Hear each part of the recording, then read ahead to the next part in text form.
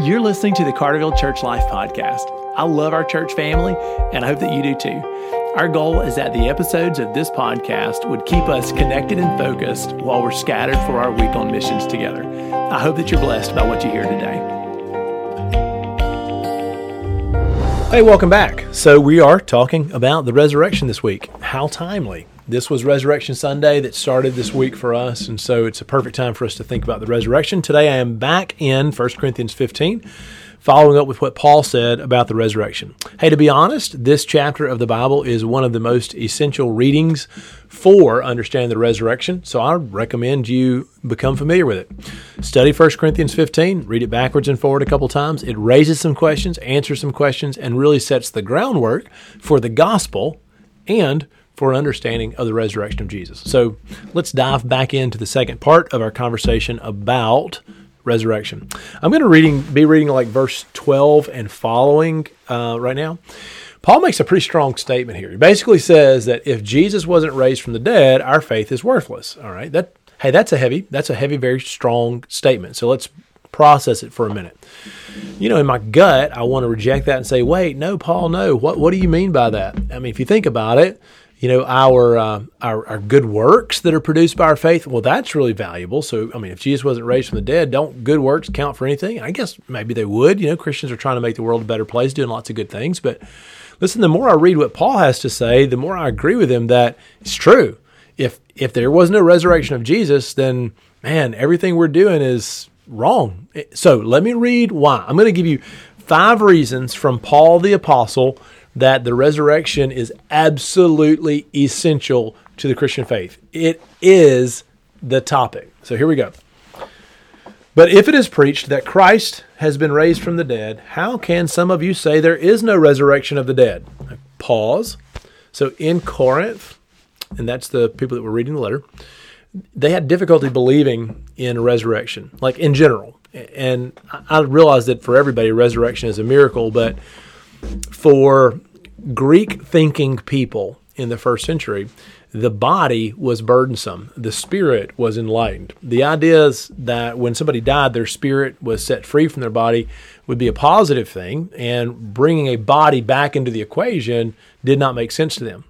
And I bet you know this already, but in Christian resurrection, we believe that when I die, yes, my soul lives on, but I get a resurrected body. I actually am going to spend eternity in a body, like a body that can be touched, a body that can eat, a body that can be recognizable and share life with other people. A glorified, resurrected body. That's the teaching of 1 Corinthians 15. It's driven by the Spirit, not by the passions of the flesh.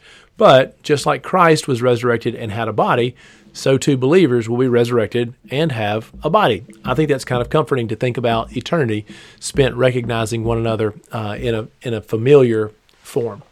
But this was really hard for the Corinthians. They were prone to not believe in a resurrection, that when a person died, there would be no reunion with a glorified body of any kind. Okay. So Paul is having to teach around that, correct that, address that, engage that. So in verse 13, well, if there's no resurrection of the dead, well, then not even Christ has been raised. So if they won't believe that God can raise the dead, well, then that church would also be saying that Jesus wasn't raised from the dead. And for Paul, that's going to be unacceptable, and he's about to tell you why. So here's his rationale. And if Christ has not been raised, our preaching is useless, and so is your faith. More than that, we are then found to be false witnesses about God. For we have testified about God that he raised Christ from the dead. But he did not raise him if, in fact, the dead are not raised. For if the dead are not raised, well, then Christ has not been raised either. And if Christ has not been raised, your faith is futile. You're still in your sins. And then those who have fallen asleep in Christ are lost. If only for this life we have hope in Christ, we are of all people the most to be pitied. Okay, so a couple of strong reasons for Paul that the resurrection of Jesus is absolutely essential for the Corinthians and for the Carterville folks. All right, number one, he said in verse 14 that if Christ hasn't been raised, our preaching is useless. Okay, so I'm wasting my time on all the things that I preach and teach from the Bible. And he'll explain some more reasons why that's true. But if Christ has not been raised from the dead, there's no reason for me to preach to you. I'm wasting my time. There's no reason for you to listen. Whether I'm preaching to you about being more trustworthy, honest, and kind, whether I'm preaching to you about faith and salvation, about Christ making you into his own image, about our inheritance in the kingdom of heaven, no matter what I'm preaching about, my preaching is empty and useless if there is no power of the resurrection from Christ Jesus.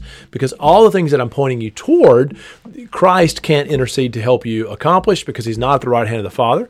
All the things I'm pushing you forward towards, you're not going to achieve because there is no resurrection. There's no kingdom of heaven for us to live and enjoy this kind of reality.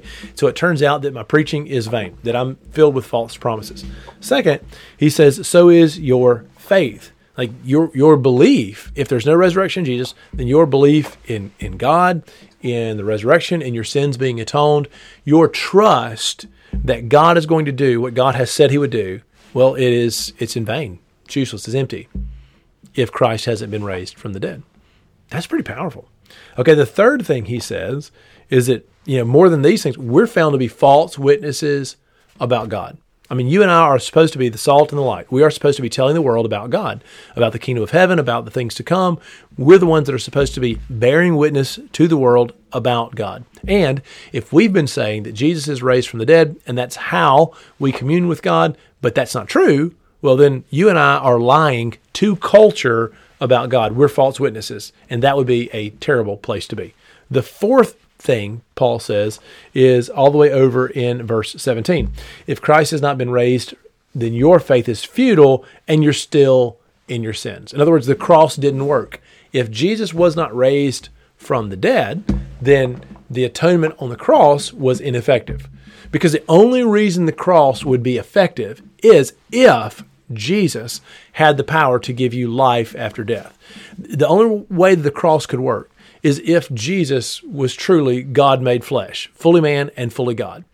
So if there's no resurrection, if Jesus wasn't fully man, fully God, if he couldn't come back from the dead, if he wasn't in charge of life and death, well, then he can't give you life, so you still will suffer death on account of your sins, and you'll stay in death. So if the tomb was not empty, then the cross was not effective. And your guilt and your shame would still be yours to bear. He couldn't be your substitute. Okay, the fifth thing on Paul's list is those who have fallen asleep. That's a nice Bible word for died. Well, then they're lost. Those who have died, they're not with God in paradise. They're not waiting on us. They're not waiting on Christ to come back and bring a new heaven and new earth. Those who are dead, they're just gone. If Christ wasn't raised, well, then there's no resurrection for those who follow Christ. If he wasn't the first fruits and we're following in his footsteps, well, then all those believers who've gone before us, where are they? They're just lost.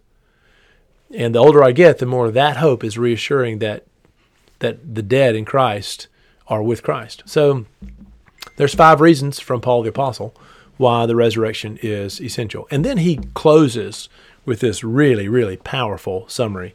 So he says, if only for this life we have hope in Christ, we are, of all people, most to be pitied.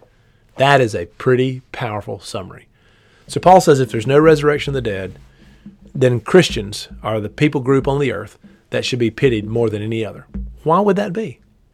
And I suppose it's because we would be changing our entire lives around the worldview of the resurrection of Jesus, looking forward to the new heaven and the new earth, the new creation, that would be postponing gratification for some things. We wouldn't be chasing after sinful passions or pleasures, just making ourselves happy. Like we would want to be sacrificially loving and serving our neighbor, knowing that we're creating a better world and that in the resurrection we will enjoy the kingdom of God. But Paul says if there's no resurrection of the dead, then there's no kingdom of heaven coming. And all we have is what we get in this life. And in that case, believers who are making sacrifices and putting forth tremendous effort for the age to come, loving our neighbor, trying to help our friends, trying to witness for Christ so that more people can know the resurrection, we would be the most to be pitied if there is no resurrection of the dead. That is a powerful summary statement. So, the resurrection of the dead, it is the core of the Christian faith. As you read your New Testament and start to look for references to the return of Christ, to the resurrection, you'll be amazed at how often it appears. We've been trained to read for the cross, to look for the cross. In our culture, we think about the cross, preach about the cross, talk about the cross all the time. But we haven't always talked about resurrection, an empty tomb. But if you start to read your New Testament, looking for the language of the resurrection of the dead, the return of Jesus Christ, you'll find that it was the topic of the early sermons in the book of Acts. It was the topic of the Christian letters. It was the hope of our faith. And it still is today. So church family, let's live as people awaiting the resurrection of the dead. I love you. Thanks for listening to the podcast today. Cannot wait to see you on Sunday.